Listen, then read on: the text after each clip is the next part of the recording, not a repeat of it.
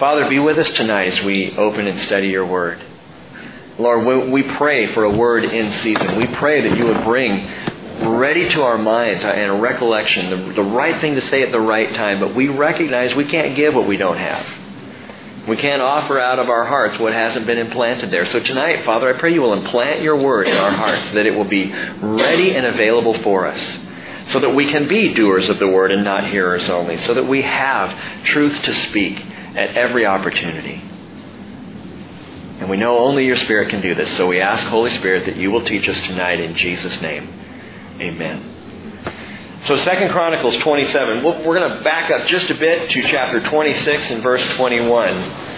Where we left off Sunday with King Uzziah, who was a leper to the day of his death. And he lived in a separate house, being a leper, for he was cut off from the house of the Lord. And Jotham, his son, not Yoda, let's make sure we're clear on that. Jotham, his son, was over the king's house, judging the people of the land. Now the rest of the acts of Uzziah, first to last, the prophet Isaiah, the son of Amoz, has written. We have the book of Isaiah in our Bibles. We'll be testing that, checking it out tonight. So Uzziah slept with his fathers, and they buried him with his fathers in the field of the grave which belonged to the kings, for they said, he is a leper. And Jotham, his son, became king in his place.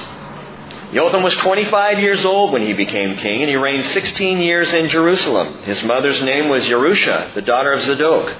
He did right in the sight of the Lord, according to all that his father Uzziah had done. However, he did not enter the temple of the Lord, and the people continued acting corruptly. He built the upper gate of the house of the Lord, and he built extensively the wall of Ophel.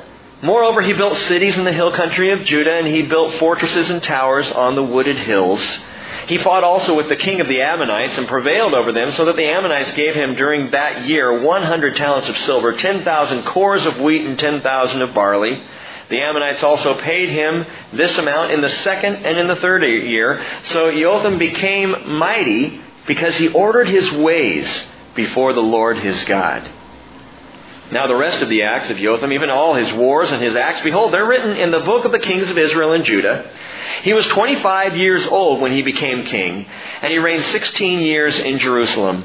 And Jotham slept with his fathers, and they buried him in the city of David. And Ahaz, his son, became king in his place. This Jotham is a good king, but not outstanding.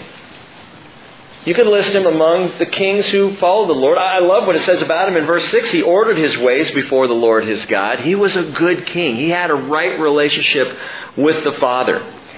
But in this brief chapter and this brief mention of this king in Judah, a picture begins to emerge. At least one did for me this week as I was looking over these chapters we're going to cover tonight.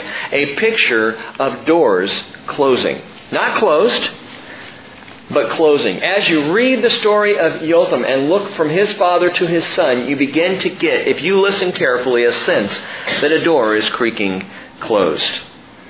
Revelation chapter 3, verse 7, Jesus told the Apostle John, he said, to the angel of the church in Philadelphia, write, he who is holy, who is true, who has the key of David, who opens and no one will shut, who shuts and no one opens, says this, I know your deeds.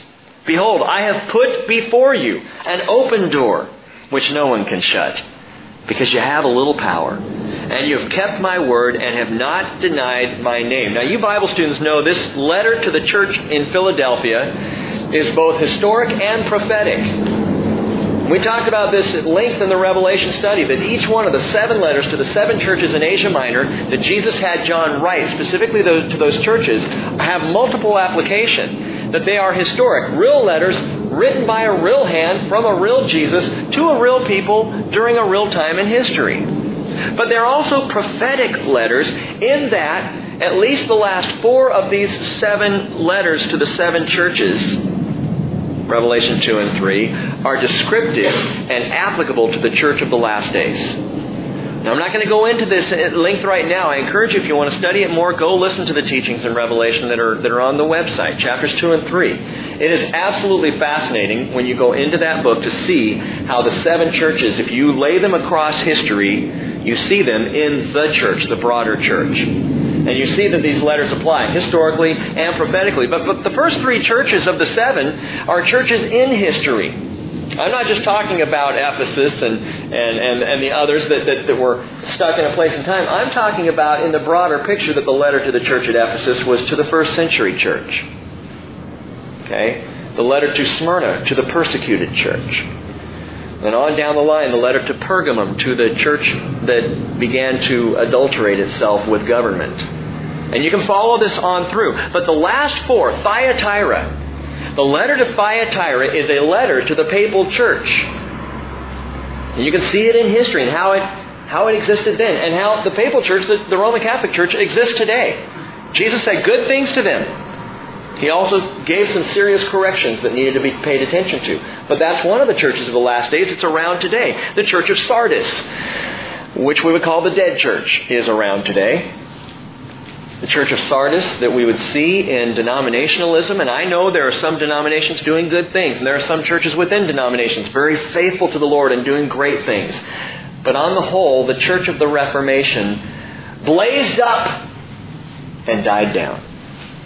You can see this too if you read these things through. The church of Philadelphia, the mission church, right around the 1800s when the church became very mission-minded and started sending.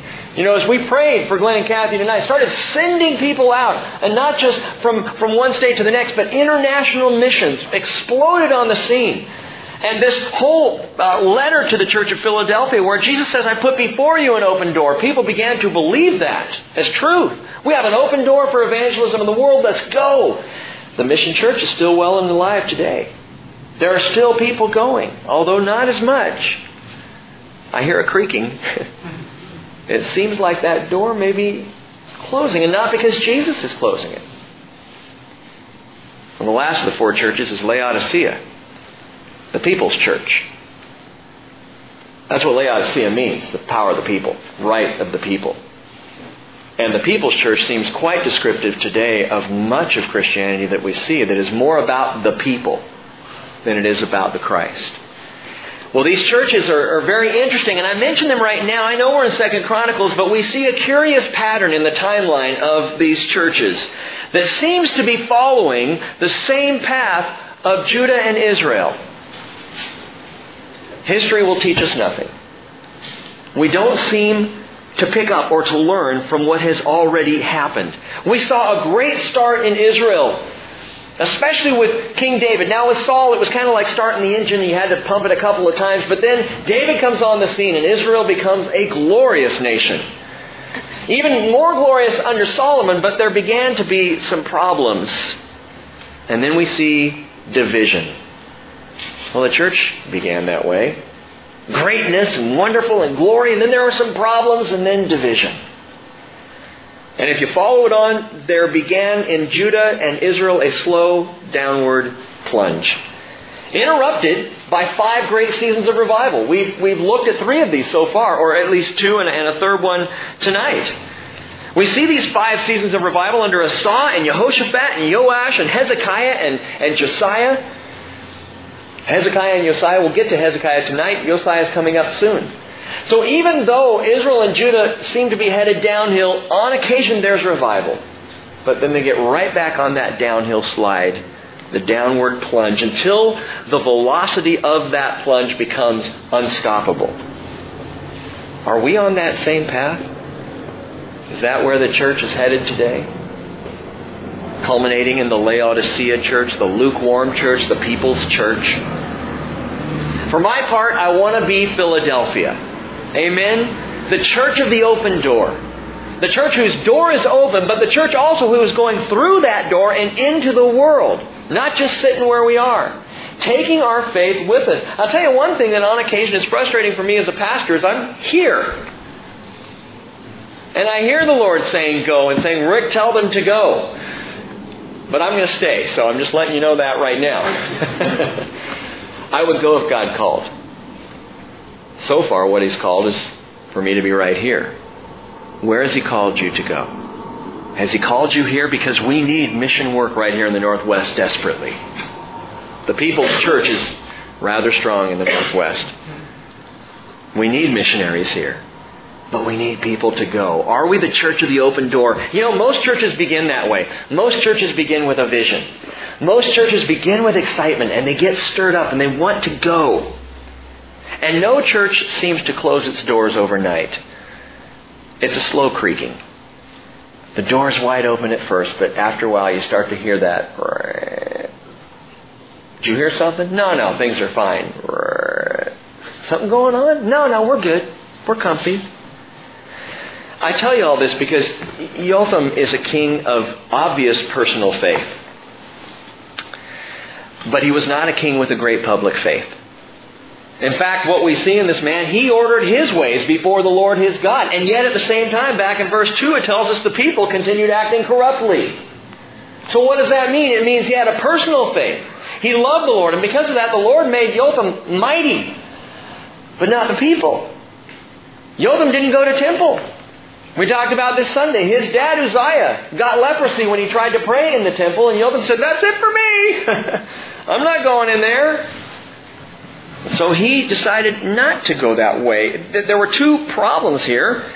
Two issues with this man of great personal faith, but obviously not much public faith. The first one is his spiritual influence never extended beyond himself. Are we that way? I mean, I don't want to come off judgmental tonight, but I'm wondering, are many of us that way? That we have a great personal faith, but it's personal. It's my faith. It's me and the Lord. I'm not one of those who's going to be out talking about it because it's a personal faith, just between me and Him. Well, if that's the way you feel, your sphere of spiritual influence will never extend beyond you. 2 Kings 15:34, the parallel passage to this, tells us Jotham did what was right in the sight of the Lord. He did according to all his father Uzziah had done, only the high places were not taken away. The people still sacrificed and burned incense on the high places. Because for Jotham, it was a personal faith. So his spiritual influence never extended. The second problem is he didn't go to temple. Therefore, why should the people go? The king doesn't show up. Why should we be there? Gang, the Lord in all His wisdom knew the people needed to be centered on Him, not only personally, but as a community, as a congregation, as in what we're doing right now. It's not just about 2, 3, 4 people meeting in a home somewhere, although that's important, and you've heard me say this before. It is also about what happens here when we meet as a congregation of people. The Lord knew that the people needed to gather en masse at the temple. He had feasts and festivals throughout the year to draw the people to Jerusalem so that they would worship together there at the temple. Those who lived in Jerusalem had the opportunity on a daily basis to go to temple, worship there, be taught by the teaching priests, and be involved. God knew going to temple restored the sinner's sense of forgiveness. As they watched those sacrifices and that blood, they recognized, that's for me. That's how ugly my sin is. And that's how gracious my Father is not to hold that sin against me. God knew going to the temple redirected a worshiper's heart Godward. You know, it seems to me the further away from church or from temple for the Jewish people that we get, the further away from God we get. The less our focus tends to be on Him. Don't you get that? On Sundays and Wednesdays, don't you just sometimes feel your head snapping back up to the Lord? And in between, all the cares of life begin to creep in. But man, you get here and boom, it is about Him. And you're reminded again. The Lord knows this. He knew going to temple not only restored the sinner's sense of forgiveness and redirected a worshiper's heart, but He knew going to temple revived the faith of the Jewish community en masse. The congregation, the fellowship of Jews, as they worship together as one before the Lord. Now I'm saying this tonight because there are those of deep personal faith who claim not to need to go to church. And I'm not doubting their faith. There are those who have a relationship that is deep and real and personal. Their prayer life, their Bible study, it's rich and full. Man, they're online every day downloading, listening to pastors preaching and teaching, and they're in the Word and they've got it down. But my friends, when a person determines to go it on their own and to separate, even for a season, themselves from a church fellowship, doors begin creaking closed. Seem awfully sure of yourself, Pastor. I am. I've seen it too many times. And the Word tells us, Hebrews chapter 10, verse 23, let us hold fast the confession of our hope without wavering. For he who promised is faithful. You know what that means? He's coming. He said he's coming, and he is faithful to come. Bank on it. Count on it. Let us consider how to stimulate one another to love and good deeds, not forsaking our own assembling together, as is the habit of some, but encouraging one another, and all the more as you see the day drawing near. Now, I got to tell you, when I was a kid and I heard that verse, it was a guilt trip.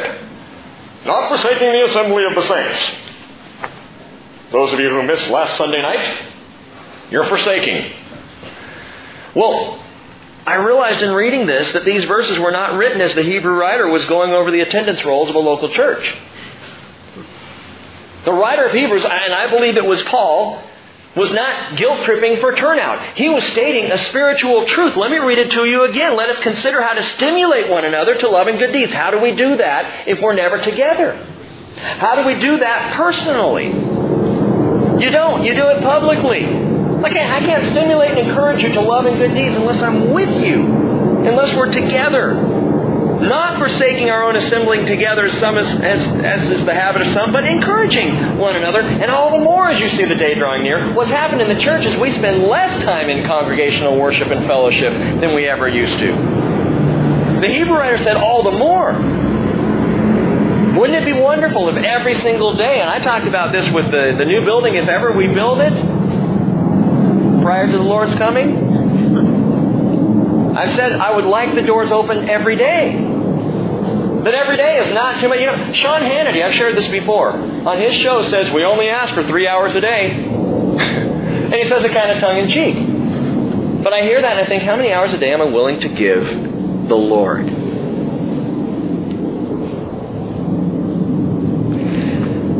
Your personal faith, like Yotham's, may be mighty. But what about Yotham's son? What was the impact of his personal faith on his son, Ahaz? Well, we'll see in just a moment. But I need to put it this way for you all, gang. What Paul talks about in Hebrews 10 is the stimulation of fellowship. Something that cannot happen on our own. Something we need each other to experience. This fellowship of believers needs your influence. Furthermore, your unsaved friends and family need to know that you're here. To believe that you believe what you say. Your children and your grandchildren need to see you here.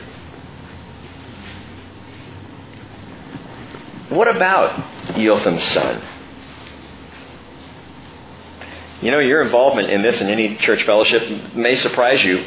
But even your faithfulness in simple attendance is not just about you. I was thinking walking down here, what's the first thing that we think on a Wednesday night or a Sunday morning? I got to get myself to church. Well, why? Because I want to be there.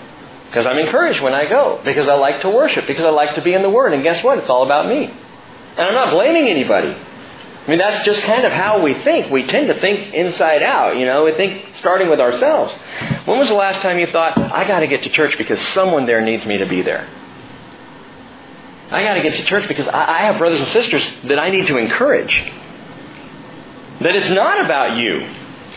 Oh, it is. The Lord pouring His Spirit, His Word into you, His heart into you, into me. But it's also about what happens when you're here to other people. I'm talking about being the church of the open door. And a key influence of the church of the open door is your presence here. And so I invite you to start asking yourself, who needs me to be there Sunday morning? Lord, who do you want me to connect with Wednesday night? Who am I going to worship to stimulate to good deeds and love? I think that might be a good thing for us to start to consider. Is it any surprise that it was the hands of Yotham's own son that finally shut the door of the Lord's house? And this is why I say it was creaking closed during Yotham's reign. Look at chapter 28. Ahaz was 20 years old when he became king. And he reigned 16 years in Jerusalem, and he did not do right in the sight of the Lord, as David his father had done. But he walked in the ways of the kings of Israel up north, He also made molten images for the Baals. Moreover, he burned incense in the valley of Ben-Hinnom and burned his sons in the fire, according to the abominations of the nations whom the Lord had driven out before the sons of Israel. He sacrificed and burned incense on the high places, on the hills, and under every green tree. Well, thankfully the trees were green. That's nice. This is Ahaz. Arguably the most wicked king, save possibly Manasseh, in all of the kings of Judah. And his father had a good personal faith. His dad believed in the Lord, ordered his ways before the Lord his God. Now, we've talked several times in the past about pagan sacrifice, and the kind of sacrifice that Ahaz got into here was Molech worship. The burning of sons, of children in the fire. On the iron-hot arms of Molech the idol, and his belly was a huge furnace, and they would put infants or children on those red-hot arms until they screamed and fell into the fire. That was the sacrifice that Ahaz engaged in. Absolutely corrupt, sick, and bizarre.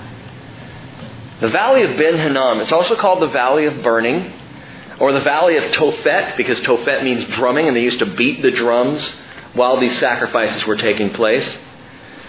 And Jesus used the valley of Ben-Hinnom to portray hell. He said in Matthew chapter 5, verse 29, if your right hand makes you stumble, tear it out, your right eye, and throw it from you. For it's better for you to lose one of the parts of your body than for your whole body to be thrown into hell. And the word hell there, many times throughout Jesus' teaching, is Gehenna. Gehinnom, the valley of Hinnom. The Hinnom Valley is still in Jerusalem today. And by Jesus' day, the Hinnom Valley was no longer being used for human sacrifice, thankfully. It was a trash dump, a burning trash dump. A constantly smoldering trash dump where all the refuse and the carcasses of dead animals and gross, disgusting things would be thrown out of Jerusalem and there to be burned in the valley, the Hinnom Valley. And Jesus would say, that is the picture of hell. That's what hell is like, a burning, stinking, smoldering place where the trash is dumped. It's a fitting picture. A place of continual burning. Jesus described it as the outer darkness, where there will be, he said, weeping and gnashing of teeth. Think about that. He called it the eternal fire, which has been prepared for the devil and his angels, which tells us it wasn't prepared for us. It was not God's intention to send human beings to hell in the first place. He wants everyone saved. 2 Peter 3:9. The Lord is not wishing any to perish, but all to come to repentance. That's His heart. But think about hell for a moment. It is a place of eternal fire and outer darkness, dark fire. A fire that gives no light. A burning and a darkness you cannot see the hand in front of your face. Well, Rick, that's kind of scary. I mention hell because Jesus did, and often. I've told you before, He mentioned hell more often than He mentioned heaven. Well, why would Jesus, our Lord of grace, do that? Because He's a Lord of grace.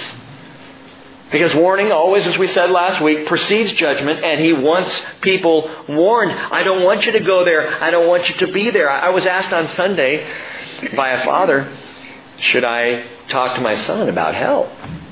At night, I sat in bed and we were talking the other night, and he brought up hell, and he wanted me to tell him about hell. And I didn't want to because I didn't want to give him bad dreams. And I said, well, you need to. Maybe not give him bad dreams. Tell him about hell in the morning. Maybe that would help. And I'm not meaning to be graphic with our kids, but parents, you need to let them know what the truth is. You don't have to get all descriptive and explicit and horrifying, but give them what they're asking. What's hell? It's eternal fire and darkness and horror. You don't want to go there. And praise God, He provided a way out. He provided a way home. Tell your children about hell and tell them that's how far Jesus went to save us. Well, Ahaz, for his part, was a hellish king, verse 5. Wherefore the Lord his God delivered him into the hand of the king of Aram, that is Syria. And they defeated him and carried away from him a great number of captives and brought them to Damascus. He was also delivered into the hand of the king of Israel, who inflicted him with heavy casualties. Verse 6. For Pikachu, the son of Remaliah, slew it. Close enough, Pika. He slew in Judah 120,000 in one day. All valiant men, because they had forsaken the Lord God of their fathers. And Zachri, a mighty man of Ephraim, slew Maasah, the king's son, and Azrikam, the ruler of the house, and Elkanah, the second to the king.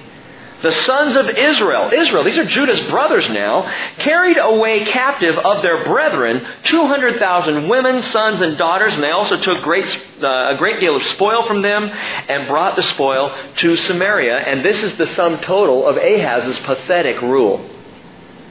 It will be constant throughout his short term in office: invasion, subjugation, enslavement, slaughter. And all because he went after the kings of Israel. He sacrificed to the Baals and to the Molechs and to the Asherim. Because he chose to ignore, more than ignore, to rebel graphically against the Lord. And gang, you need to understand something. The Lord had warned the people of Judah that this was coming at least 16 years earlier. Watch this. Open up to the book of Isaiah chapter 6. You want to keep your finger there in 2 Chronicles 28. Go to Isaiah chapter 6. We're going to jump back and forth a couple of times here. I think the dogs are having some fun outside there. Isaiah chapter 6 and verse 1.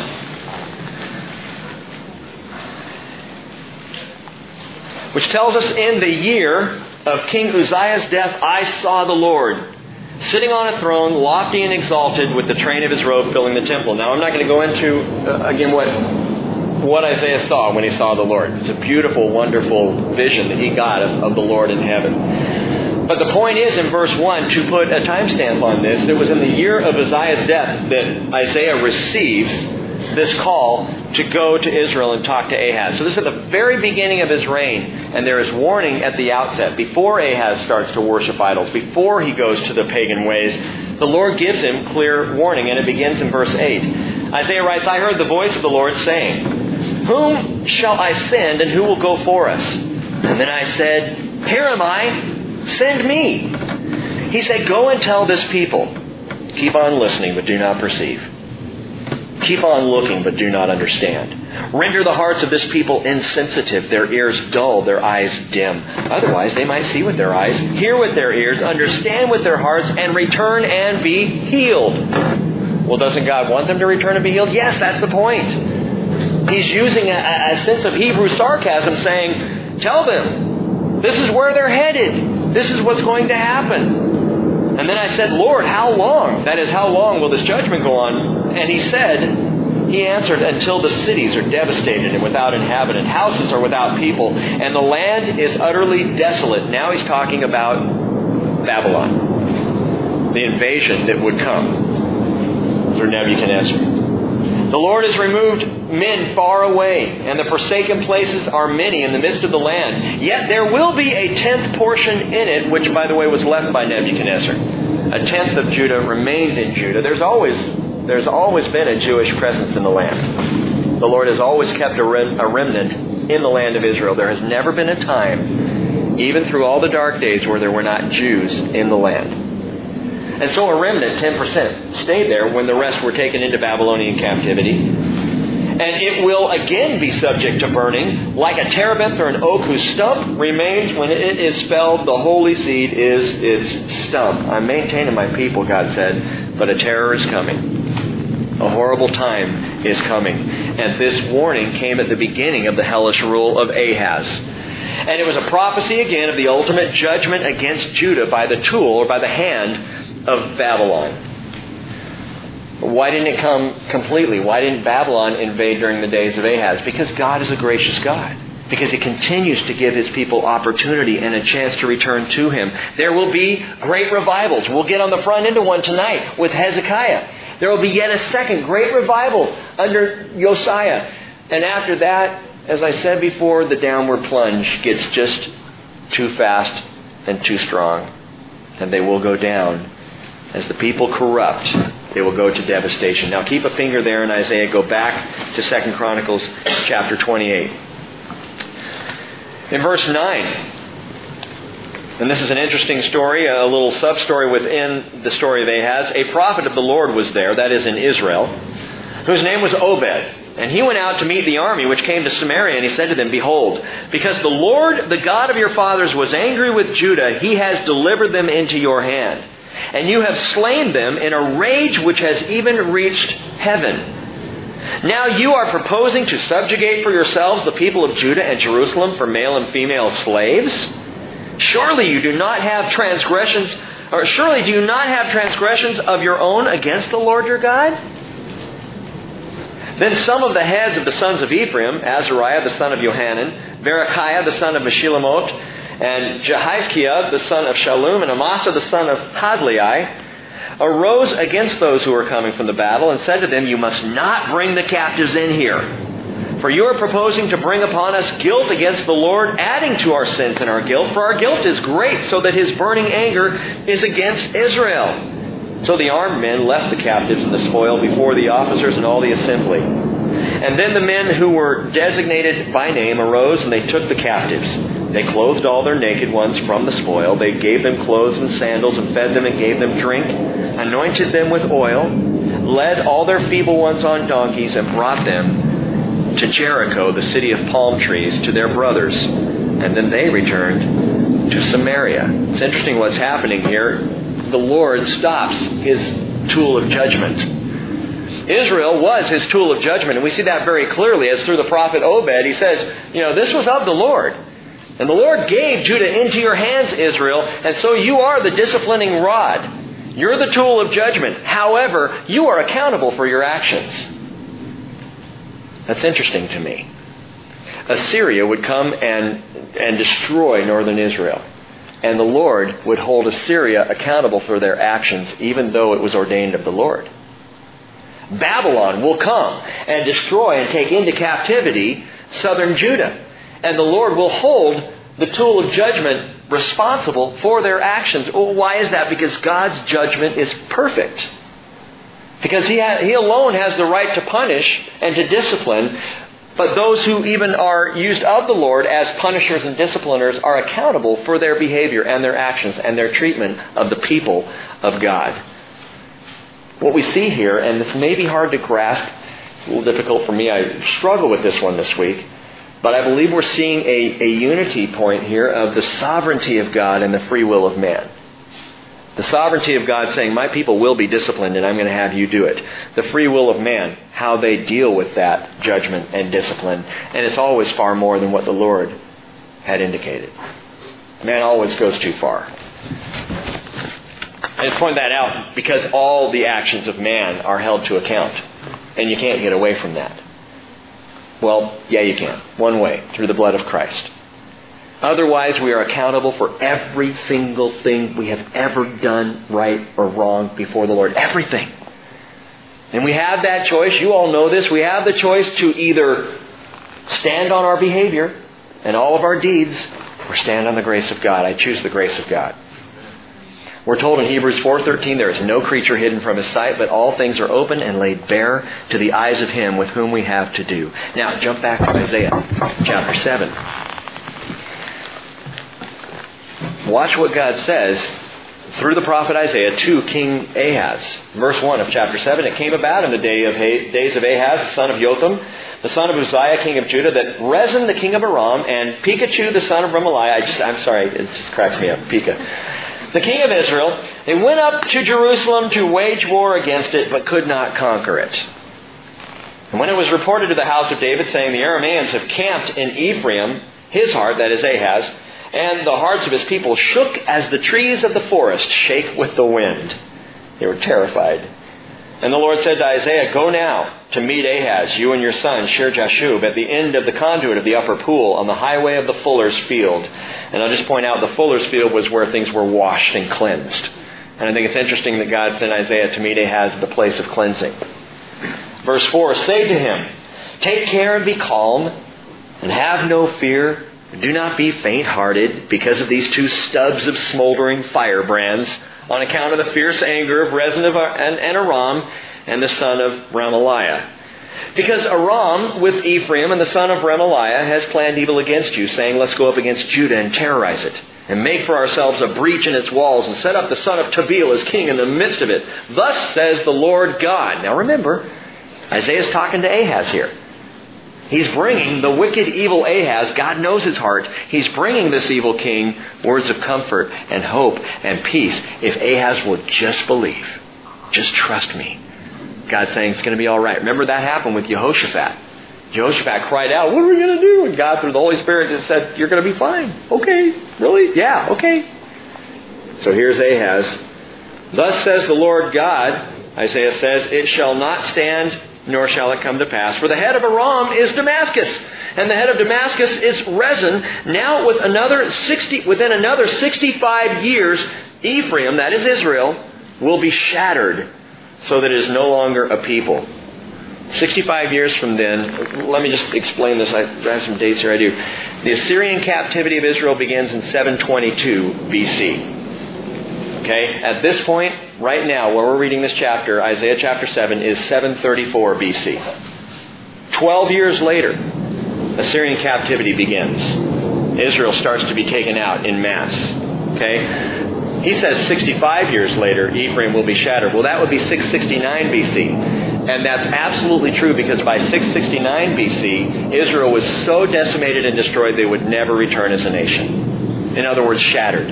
You know, you can drop a piece of ceramic, like a bowl or something, and it can break in 2 or 3 pieces. You can get the super glue and put it back together.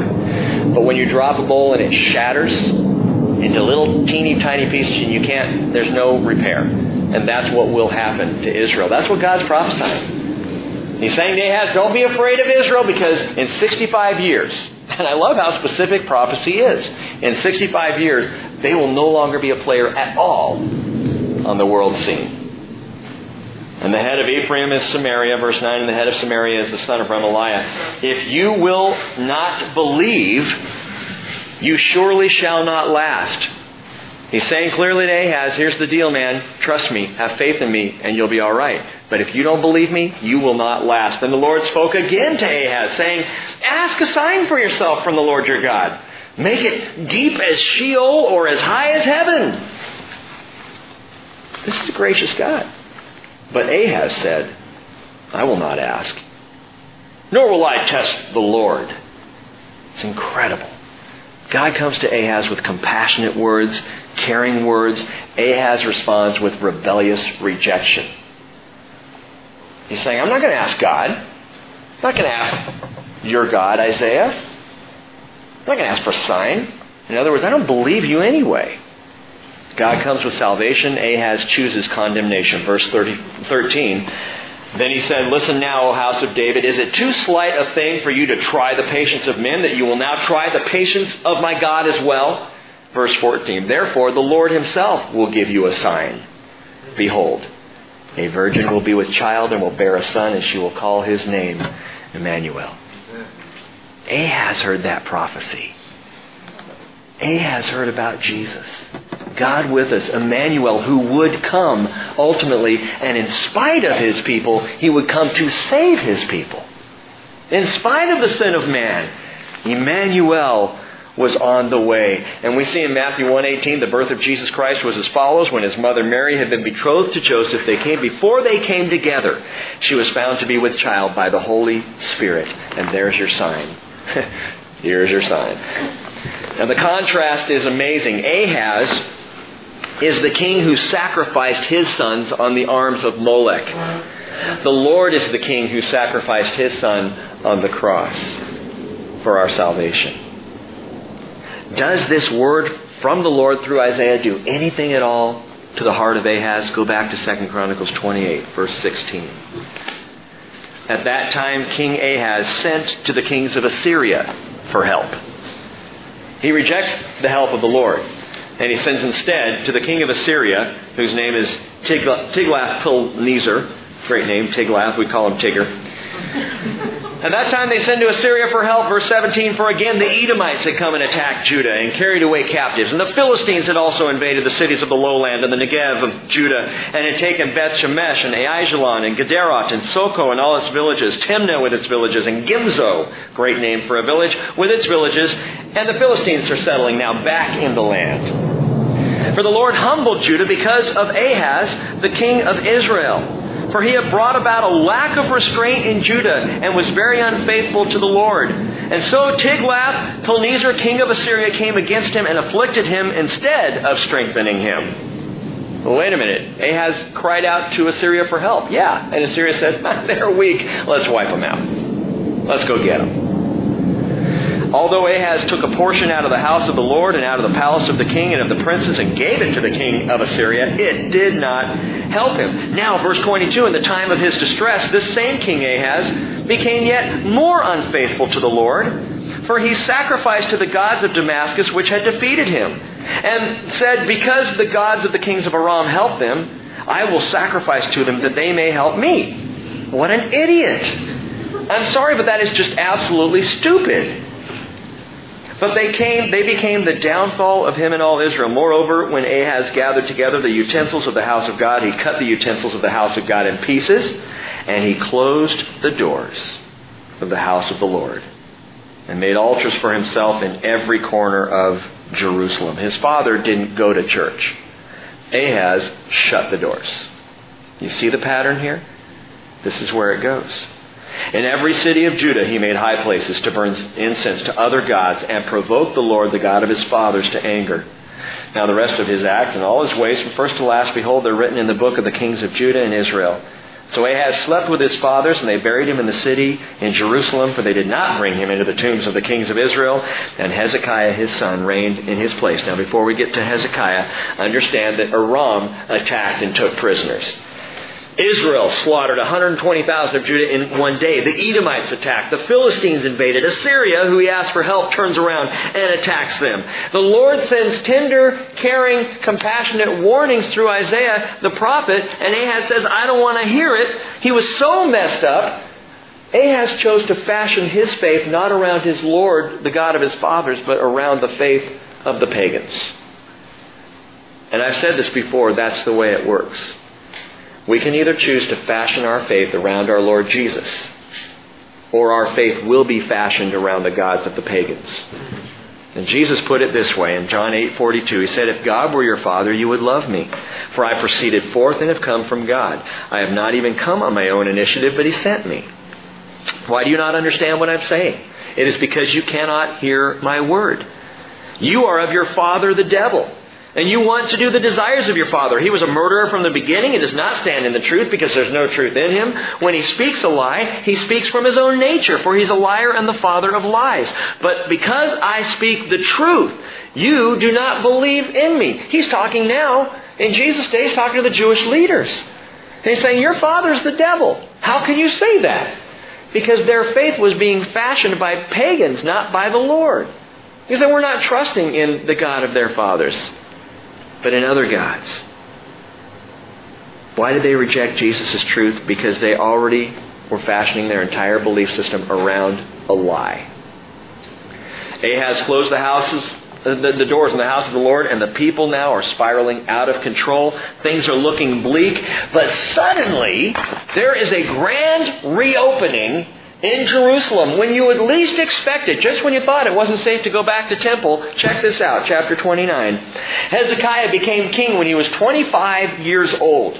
And he reigned 29 years in Jerusalem. His mother's name was Abijah, the daughter of Zechariah. He did right in the sight of the Lord according to all that his father David had done. Yes, we're finally back to the gold standard here. In the first year of his reign, in the first month, he opened the doors of the house of the Lord and repaired them. He brought in the priests and the Levites and gathered them into the square on the east. And he said to them, listen to me, O Levites. Consecrate yourselves now and consecrate the house of the Lord, the God of your fathers, and carry the uncleanness out from the holy place. For our fathers have been unfaithful and have done evil in the sight of the Lord our God, and have forsaken Him and turned their faces away from the dwelling place of the Lord, and have turned their backs. And they've also shut the doors of the porch, and they've put out the lamps, and have not burned incense or offered burnt offerings in the holy place to the God of Israel. Therefore the wrath of the Lord was against Judah and Jerusalem, and He has made them an object of terror and horror, of hissing, as you see with your own eyes. He says, verse 9, for behold, our fathers have fallen by the sword. Our sons and our daughters and our wives are in captivity for this.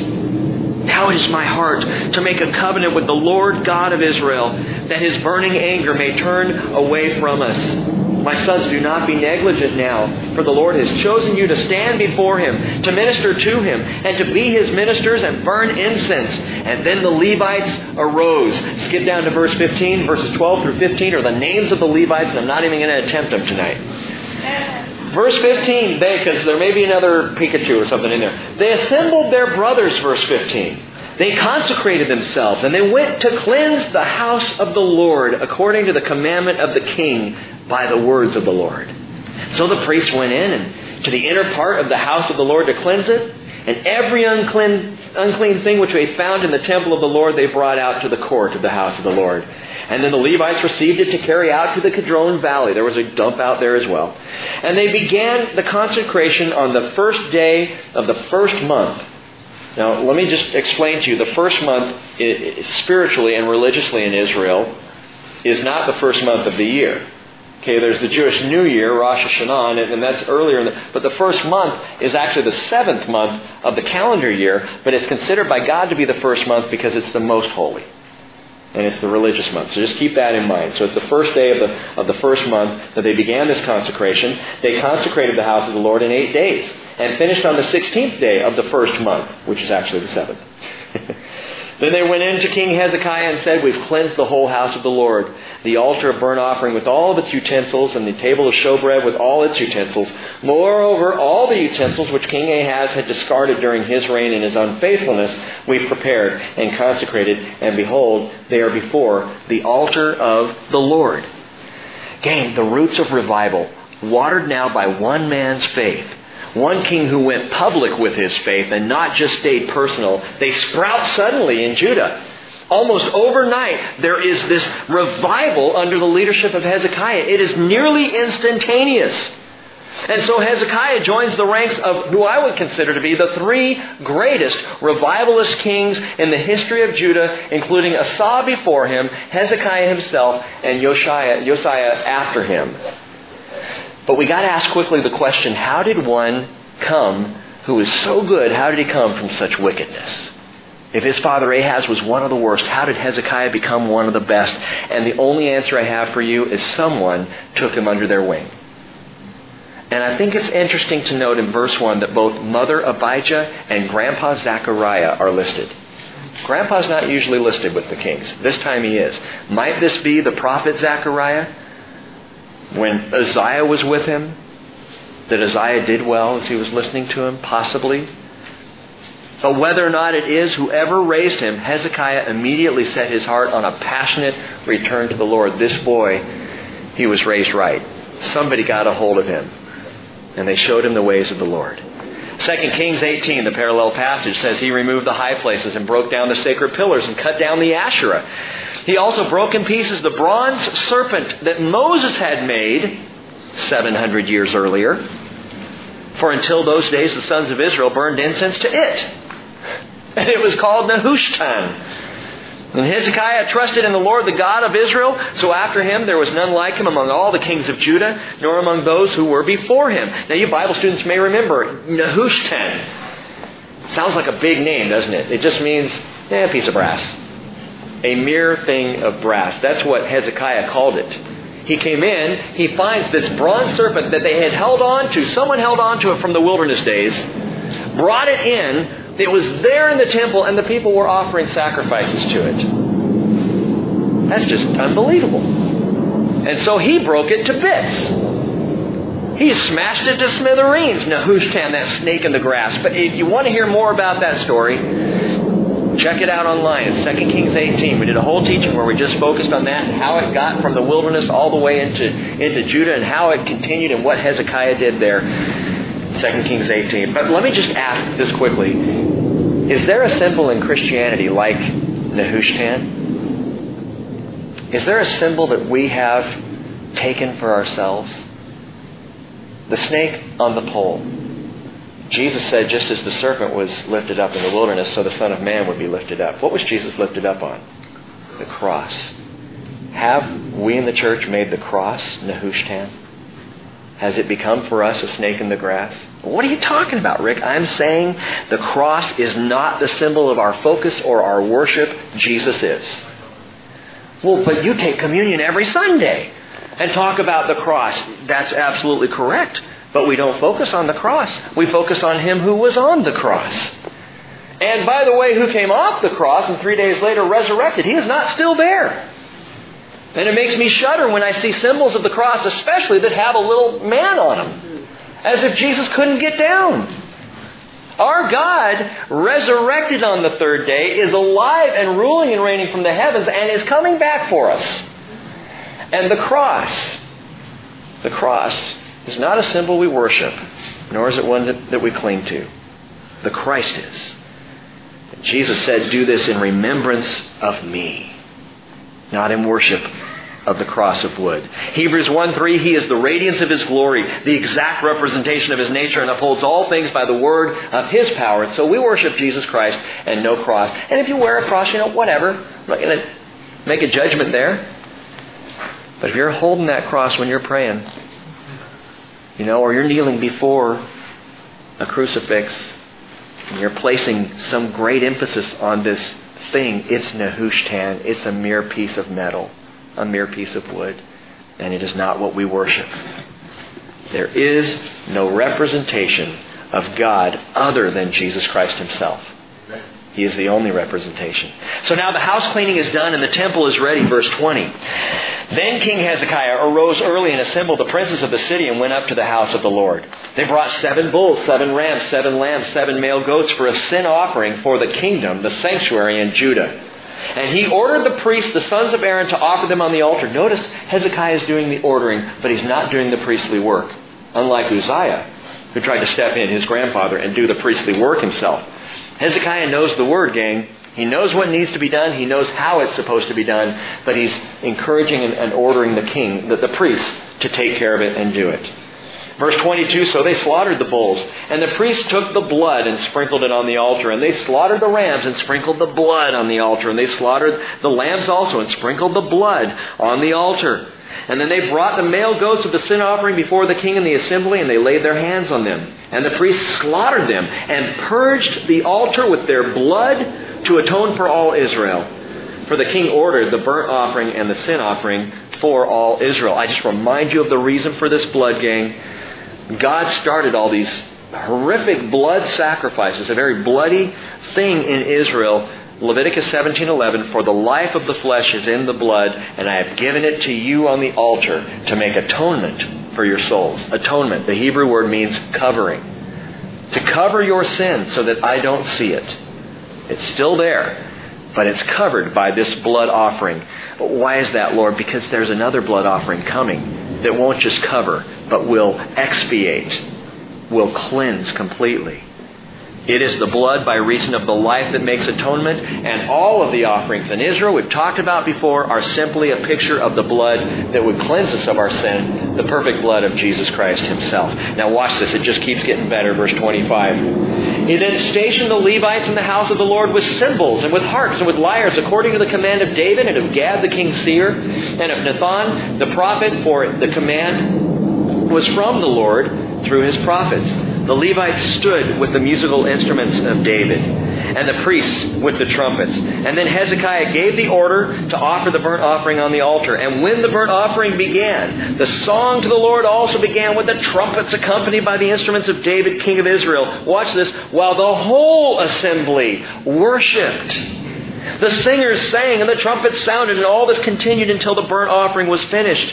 And now at the completion of the burnt offerings, the king and all who were present with him bowed down and worshipped. Moreover, King Hezekiah and the officials ordered the Levites to sing praises to the Lord with the words of David and Asaph the seer. What words would those be? The Psalms. They began singing the Psalms. So they sang praises with joy, and they bowed down and worshipped. And then Hezekiah said, now that you've consecrated yourselves to the Lord, come near and bring sacrifices and thank offerings to the house of the Lord. And the assembly brought sacrifices and thank offerings, and all those who were willing brought burnt offerings. The number of the burnt offerings which the assembly brought was 70 bulls, 100 rams, 200 lambs. All these were for a burnt offering to the Lord. The consecrated things were 600 bulls and 3,000 sheep. But the priests were too few. So they were unable to skin all the burnt offerings. Therefore their brothers the Levites helped them until the work was completed, until the other priests had consecrated themselves. See, they're actually getting ahead of themselves. They're moving so quickly and they're so excited, and there's such a sudden revival here that there's not enough people to do all the work that needs to be done. But they're moving forward anyway. And it tells us in verse 35, there were also many burnt offerings with the fat of the peace offerings, with the libations for the burnt offerings. Thus the service of the house of the Lord was established again. And Hezekiah and all the people rejoiced over what God had prepared for the people, because the thing came about suddenly. Now, we flew through that chapter on purpose, because the key word here is suddenly. Suddenly. Everything wasn't completely perfect. Everything wasn't totally restored. Some of the priests were not appropriately consecrated yet. But the return to the Lord here in Judah is almost instantaneous. And I think that's wonderful, because it's just like that with Jesus. Hear me on this, gang. What takes us years to corrupt and close down, to destroy and desecrate, takes Jesus a heartbeat to restore. We can spend a lifetime messing it up, and in a moment, in a breath, Jesus says, it's all good. Revival.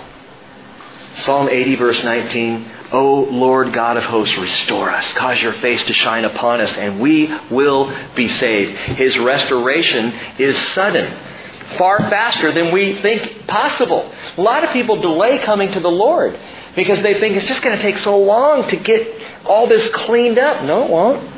Because He is a fast cleaner. He works like nothing else. His restoration is sudden. We need to remember this, especially, and let me talk to you as brothers and sisters in Christ, when we are slogging through the darkness and we're praying for family members and they are just not listening. And we're aching over friends and they are not paying attention. And months turn into years, and we start to wonder, is there any hope? Will they ever turn to the Lord? When it seems that the message is completely lost and no one's going to catch it. Remember, God restores like that. His restoration is sudden. The apostles thought it was all over. They thought they were done, the hope was gone, the dream was dead, and immediately, suddenly Jesus was there. And I don't know this for a fact, but I have a feeling on the road as Peter was returning, that when Jesus caught up with him, he tackled him and shouted, "Surprise!" Because the restoration of Jesus Christ is instantaneous. And it may take us years of faithfulness, decades of prayer, a lifetime of holding fast our confession of hope. But when restoration comes, mark my words, it comes quickly.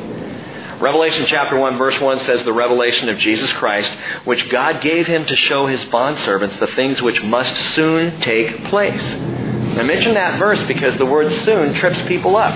They think, well, Jesus told that 2,000 years ago and nothing happened soon. Well, it's not a good translation then, because the phrase is in taxi, which is easy to remember. It's like being in a taxi. And that usually is pretty quick, pretty crazy.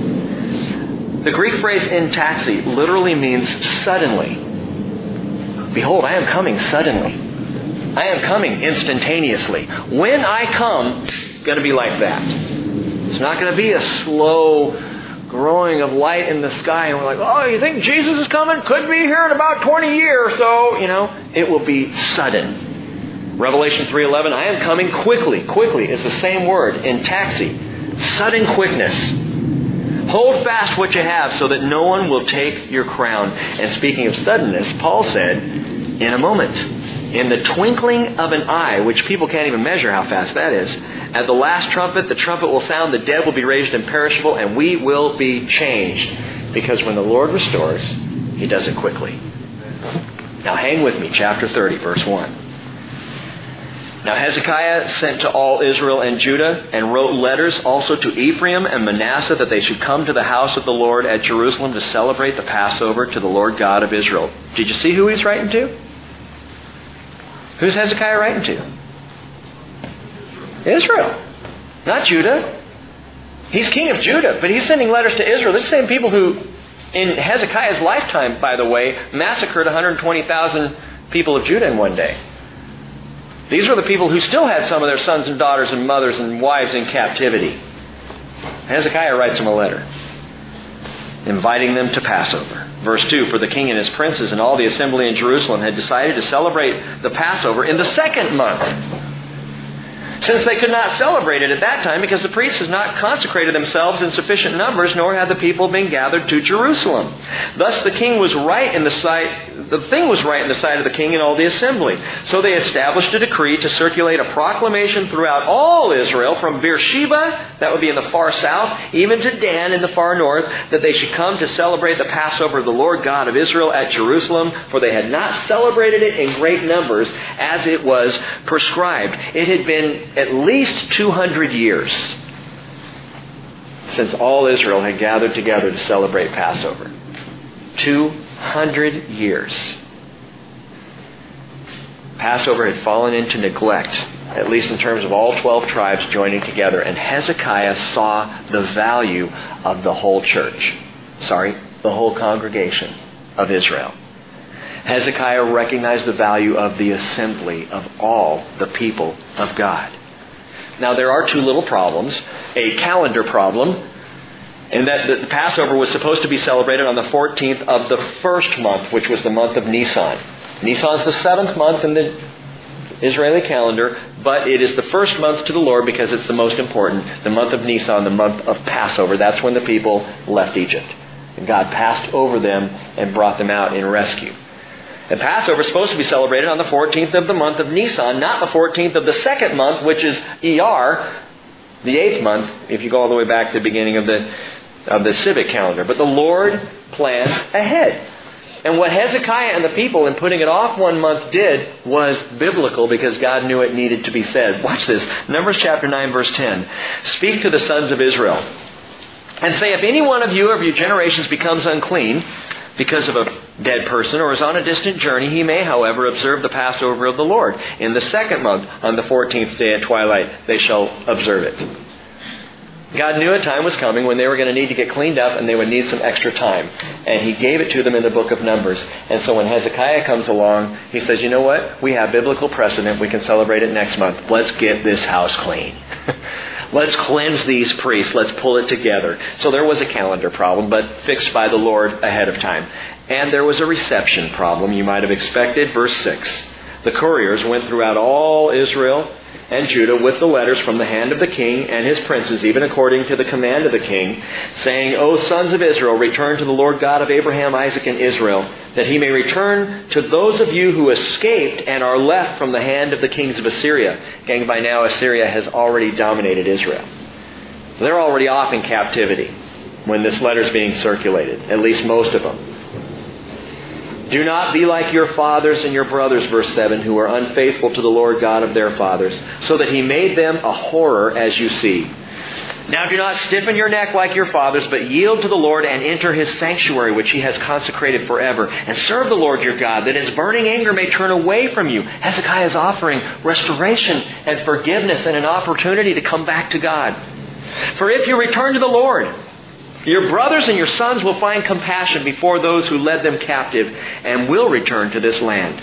For the Lord your God is gracious and compassionate and will not turn His face away from you if you return to Him. That is a key element, gang, even in our faith today. God will not withdraw or withhold grace from anyone if we will turn back to Him. But you got to turn back. You got to repent and return to the Lord. For as long as we stand in rebellion, He can't be gracious to those in rebellion. And so we see this in this chapter. And so verse 10, the couriers passed from city to city through the country of Ephraim and Manasseh and as far as Zebulun, but they laughed them to scorn and mocked them. Celebrate Passover with you guys? Are you kidding me? Pretty stupid. Pretty amazing. Israel by now had heard from the prophets like Micah and Nahum and Joel, but they would not listen. And Assyria came and devastated them, and now when a second chance comes, an opportunity to be saved, they laugh it off. And as we talked about last week, the hardness of the human heart is astounding. Revelation 16:11 says they will blaspheme the God of heaven because of their pains and their sores, and they did not repent of their deeds. It's amazing. But just know, gang, anytime you determine to follow the Lord wholeheartedly and invite people to come to the celebration of what Passover really means, which is the Lord passing over our sin through Jesus. Anytime you determine to be public with your faith and not just personal, you're going to receive some scorn and some derision and some mocking and some laughing. But Jesus said, blessed are you when people insult you and persecute you and falsely say all kinds of evil against you because of me. Matthew 5:11. Now there were a few in Israel who humbly accepted the invitation. Verse 11. Nevertheless, some men of Asher and Manasseh and Zebulun humbled themselves and came to Jerusalem.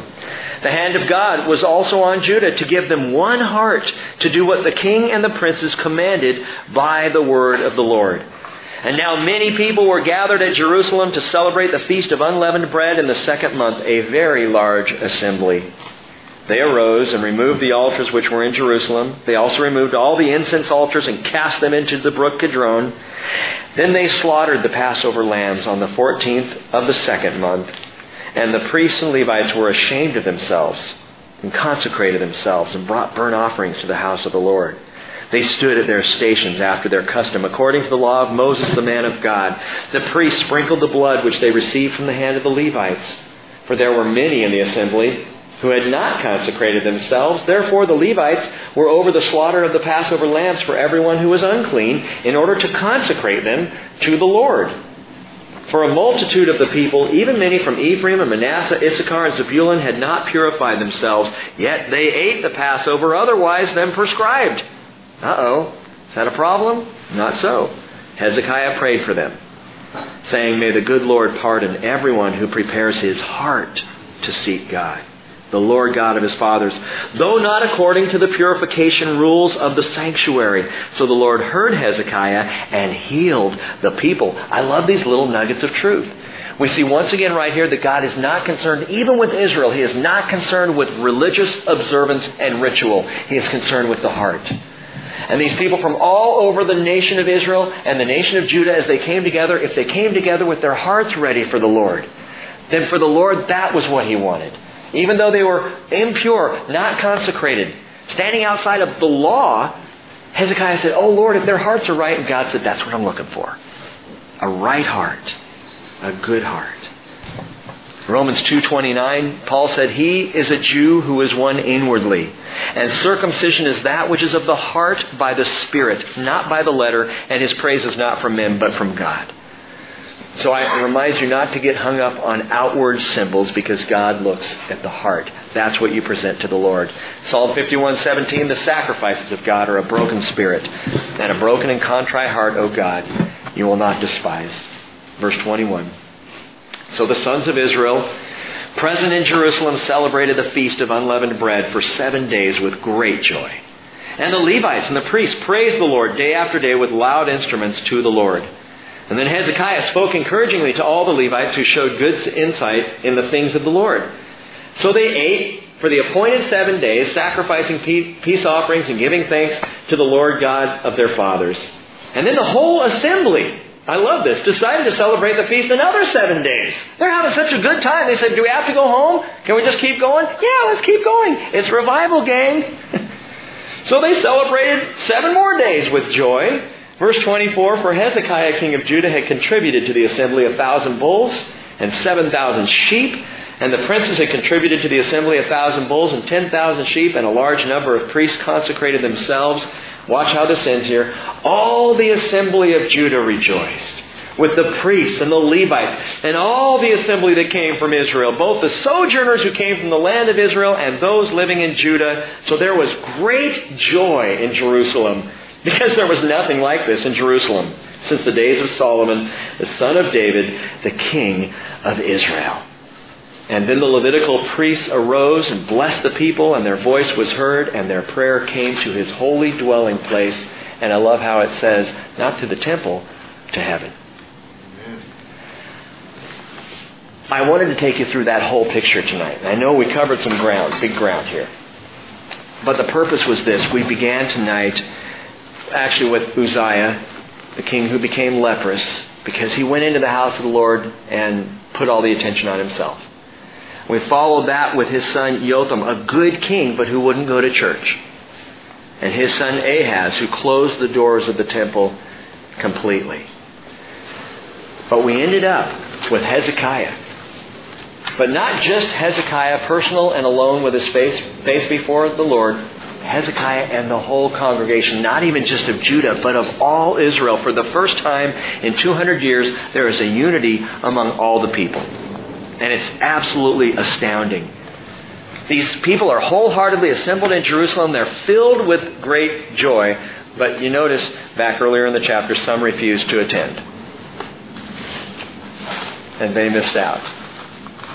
Some lost out. This is where we're going, gang, to a great assembly. We are going to be part of a vast, wonderful congregation of the Lord. That's what we're headed for. Hebrews 12:22, you have come to Mount Zion, to the city of the living God, the heavenly Jerusalem, and to myriads of angels, not little groups, myriads, to the general assembly and church of the firstborn who are enrolled in heaven. This is where we're going. Revelation 19:6, John says, I heard something like the voice of a great multitude, and like the sound of many waters, and like the sound of mighty peals of thunder, saying, Hallelujah! For the Lord our God, the Almighty, reigns. And so I got to tell you, if you don't like going to church now, what are you going to do then? Because we're going to have church for eternity. Now, it'll be vastly better than the best of our Sundays, than the best of our Wednesdays here, no doubt. I mean, we're not going to worry if God goes on and on and on and continues covering chapter after chapter. It's going to be cool because it's Him. But gang, this is where we're headed. And there is something godly, precious, holy, and anointed by God when the church assembles together. When the people gather together in corporate worship and fellowship, breaking bread, praying, listening to the teaching of the Word. Something that cannot happen anywhere else. People are affected, other people, by your choice to be here or not to be here. And so as I said earlier, this Sunday, when you wake up and you think about coming on over to the barn, why don't you ask the Lord, who am I supposed to go see this morning? I know I'm going to see you. Who am I going for today other than myself? And finally, note this. There is another who is personally impacted by your attendance, and it's the Lord. Where 2 or 3 are gathered together, Jesus said, I'm there.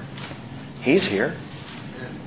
He enjoys your being here. He wants to be in attendance actually with you. Hebrews 2:12, and I'm not even going to try and explain this to you tonight because I'm not sure I understand it completely, but Jesus so loves His people that He calls them His brethren. And He says, I will proclaim your name. Jesus, God, is going to proclaim the name of God, the Lord. I will proclaim your name to my brethren. In the midst of the congregation, I will sing your praise. Which means, unless I'm reading it wrong, He's going to step down from the throne and walk among us and be singing along, glorifying God with us. And I believe He does that here. That Jesus joins in the worship with you and with me. And I think He misses us when we're not here. And I pray we never lose sight of the joy of the congregation with our Lord Jesus right here among us. I pray we understand that. And we come here to see Him. And we come here for others. And in turn, I'm telling you, you'll be blessed too. Let's pray. Lord, we realize we're coming to a great assembly, and we also realize that You are coming and will come suddenly. And I don't know of anything more exciting to me than that thought right there, that You're going to come suddenly. We will be translated, raptured, changed, caught up, whatever we want to call it, in an instant, in the twinkling of an eye. We will be out of our physical, mortal bodies, these bodies changed and transformed and glorified to be with You. And once that happens, we will never leave Your side. Oh, I love that promise. And we will gather together as a congregation. And it will be all worship 24/7 right into eternity. Lord, until that time, I pray that You would allow us the privilege, the honor to be the church of the open door. Keep these doors open, Father. And whatever may happen to me or any of us here at the bridge, keep these doors open until Jesus calls us home. And may we have, again, the privilege of having an impact for the kingdom right out of these doors. I pray in Jesus' name. Amen.